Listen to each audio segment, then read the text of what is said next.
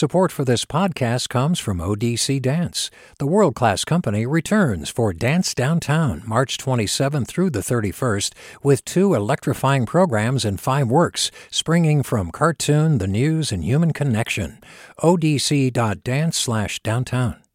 Support for KQED podcasts comes from Star One Credit Union, now offering real-time money movement with Instant Pay. Make transfers and payments instantly between financial institutions, online or through Star One's mobile app. Star One Credit Union, in your best interest. From KQED. This is the California Report. Good morning, I'm Lily Jamali. California Attorney General Xavier Becerra is once again suing the Federal Environmental Protection Agency, this time for saying it'll suspend enforcement of some environmental requirements during the coronavirus pandemic. KQED's Kate Wolf starts us off. In late March, officials with the federal EPA announced the agency would stop requiring companies to monitor and report air and water pollution during the coronavirus pandemic, saying it recognizes challenges businesses face that would make it difficult to meet federal regulations. Now, Attorney General Becerra is joining a coalition of 8 other states suing the federal body over the decision, saying it is overreaching. In a statement, Becerra said it is regressive to reduce environmental enforcement while a pandemic is attacking people's respiratory systems, and the rollback will increase the risk of coronavirus complications for vulnerable communities, who often experience more exposure to industrial pollution. For the California Report, I'm Kate Wolf.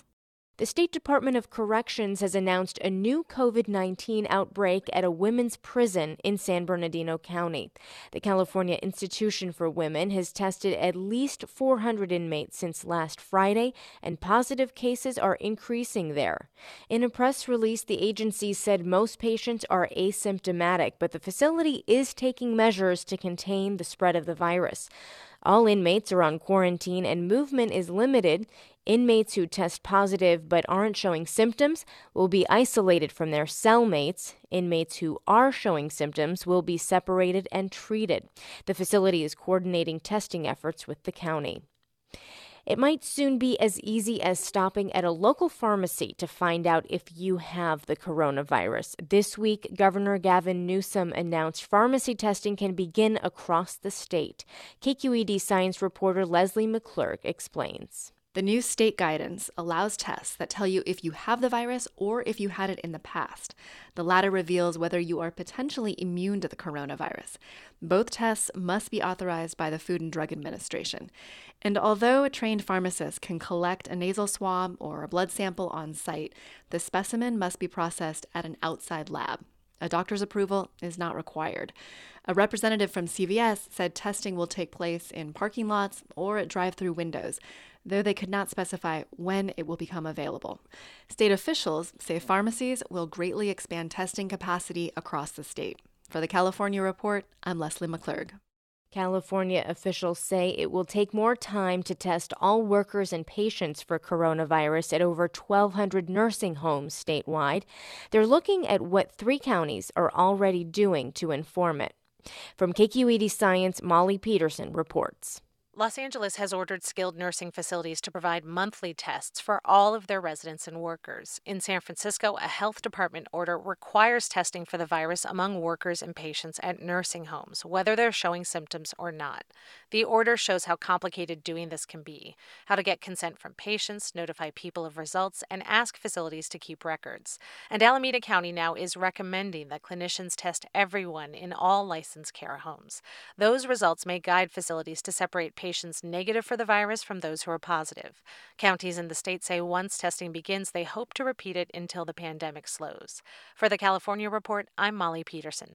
A state task force is working on what it will take to reopen schools safely, but it will be up to individual districts to decide when to reopen. That's according to State Superintendent of Schools Tony Thurmond. KQED's Julia McAvoy reports. Acknowledging that the reopening of schools is on everyone's mind, Thurmond said the task force is working on guidelines for districts that could include hiring more staff to create smaller class sizes, creating a hybrid learning model combining online distance learning with shifts of students physically in classrooms and students and staff wearing masks while attending school. We won't ask any school to open their campuses to students if we cannot point to health data in consultation from health partners and workplace safety experts who help us understand what the work environment and the campus environment needs to be. Thurmond said some districts may choose to open early to address equity needs of students falling behind during this time of distance learning. For the California Report, I'm Julia McEvoy. In Sacramento, the governor's revised budget proposal comes out today, and one thing is clear. California's coffers have seen better days. That's according to KQED politics reporter Katie Orr, who joins me now. Katie, good morning. And I wonder, with this pandemic, what can we expect in this plan? Well, bluntly, tons of budget cuts. Forecasts of the economy project a drop in sales and income tax receipts by more than 25% next year for the state. And they're also projecting a $54 billion revenue shortfall, nearly 20% unemployment. So it's not good news. The one bright spot is the state started the year before coronavirus in a very good financial position. So there's hope that that will help. Also, a lot rides on how much federal aid California will ultimately get. So it's a bleak picture, to be sure. The tax filing deadline has been pushed back to mid-July from mid-April. How is that going to affect this budget? Well, it really upends the whole budget process because those are the revenues that the state will be working with for the next fiscal year. And right now, we don't know what those revenues are. We won't know until mid-July when the new tax filing deadline passes. So right now, what they'll probably do is pass a stopgap budget, meaning they'll just continue on with what we have for several months and then come back after the July 15th tax filing deadline and create a new budget going forward for the rest of the fiscal year. No way this is not coming up at the governor's news conference today at noon. What are some of the areas that you're going to be keeping an eye on as he speaks today?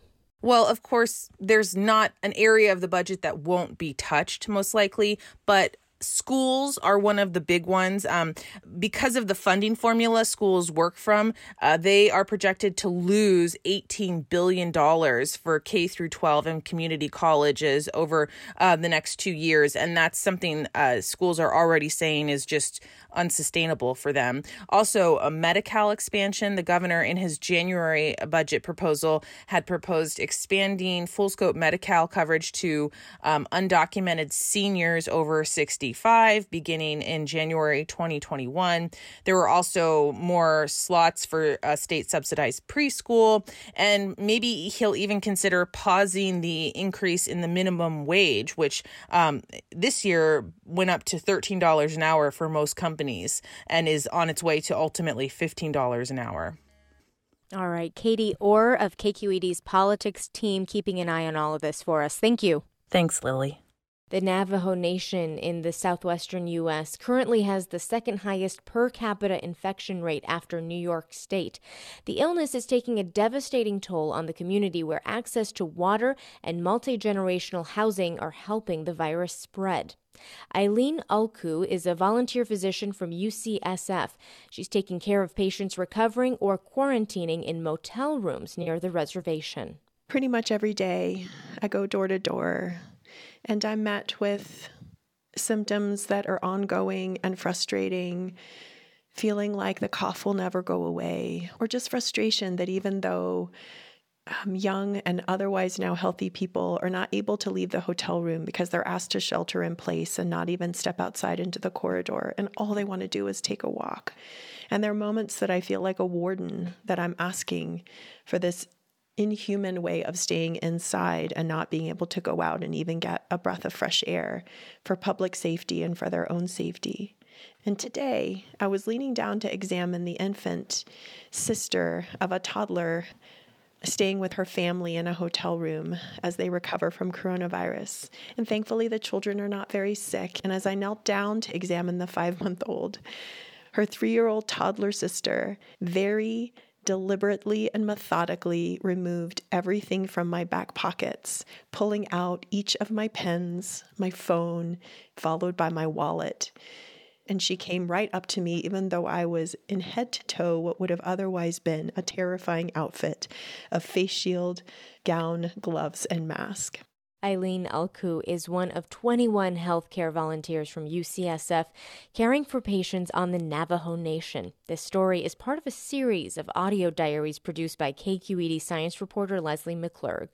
Acting Secretary of Homeland Security Chad Wolf toured the San Diego-Tijuana border from a Coast Guard helicopter yesterday. That's at the same time that the Trump administration is looking to extend indefinitely its restrictive border policies that were put in place during the pandemic. KPBS reporter Max Rivlin-Nadler has more from San Diego. During a brief press availability in the San Diego harbor, Wolf said that the administration's policy of turning back almost all migrants along the southern border during the pandemic will continue for the foreseeable future. He says the agency is following CDC directives in doing so. We return those that we apprehend illegally, about 80% of them. We return them within about 2 hours, about 120 minutes after they cross the border.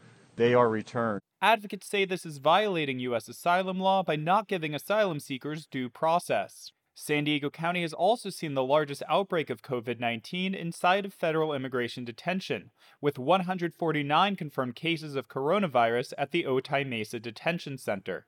Wolf said that while some medically vulnerable people are being released by court order, ICE would not release civil immigration detainees more broadly just to prevent the spread of COVID-19. What we're not going to do is we're not going to release all of the detainees in our care. It's irresponsible. It's irresponsible to the communities that we release them into. And so we're going to do this in a much more targeted effort, case-by-case basis, looking at individual cases. Wolf also inspected a 1.2-mile stretch of the border fence that is currently under construction by the Department of Defense, as a case challenging this use of Pentagon money winds through the courts.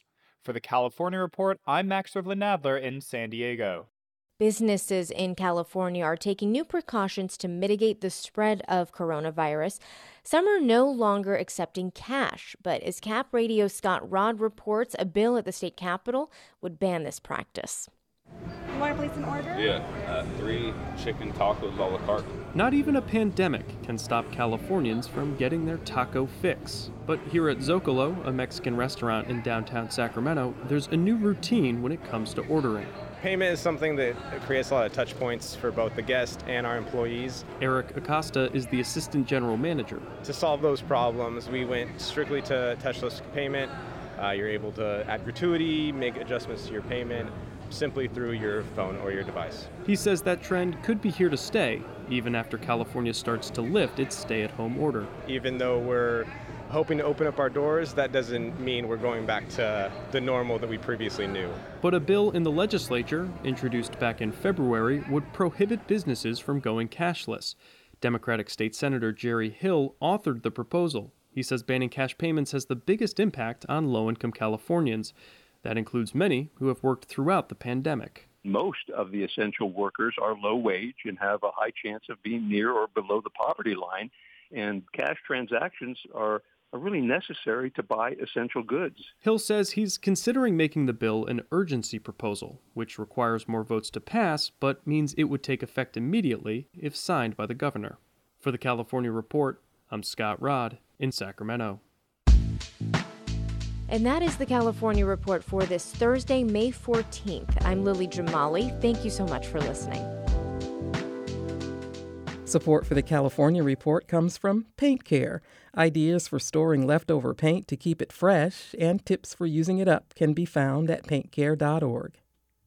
Eric and Wendy Schmidt, whose Fund for Strategic Innovation supports transformative ideas that benefit humanity while protecting the natural world, recognizing through science the interdependence of all living systems, and Earth Justice, a national nonprofit law organization fighting for the right to a healthy environment.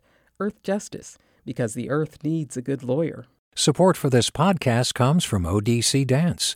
The world-class company returns for Dance Downtown, March 27th through the 31st, with 2 electrifying programs and 5 works, springing from cartoon, the news, and human connection. odc.dance/downtown. Support for KQED podcasts comes from Star One Credit Union, now offering real-time money movement with Instant Pay.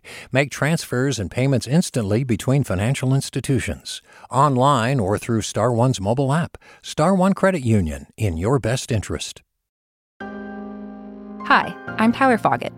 Join me and my colleagues as we go beyond the headlines and deepen your understanding of the forces shaping our world today on The Political Scene, a newly updated podcast from The New Yorker.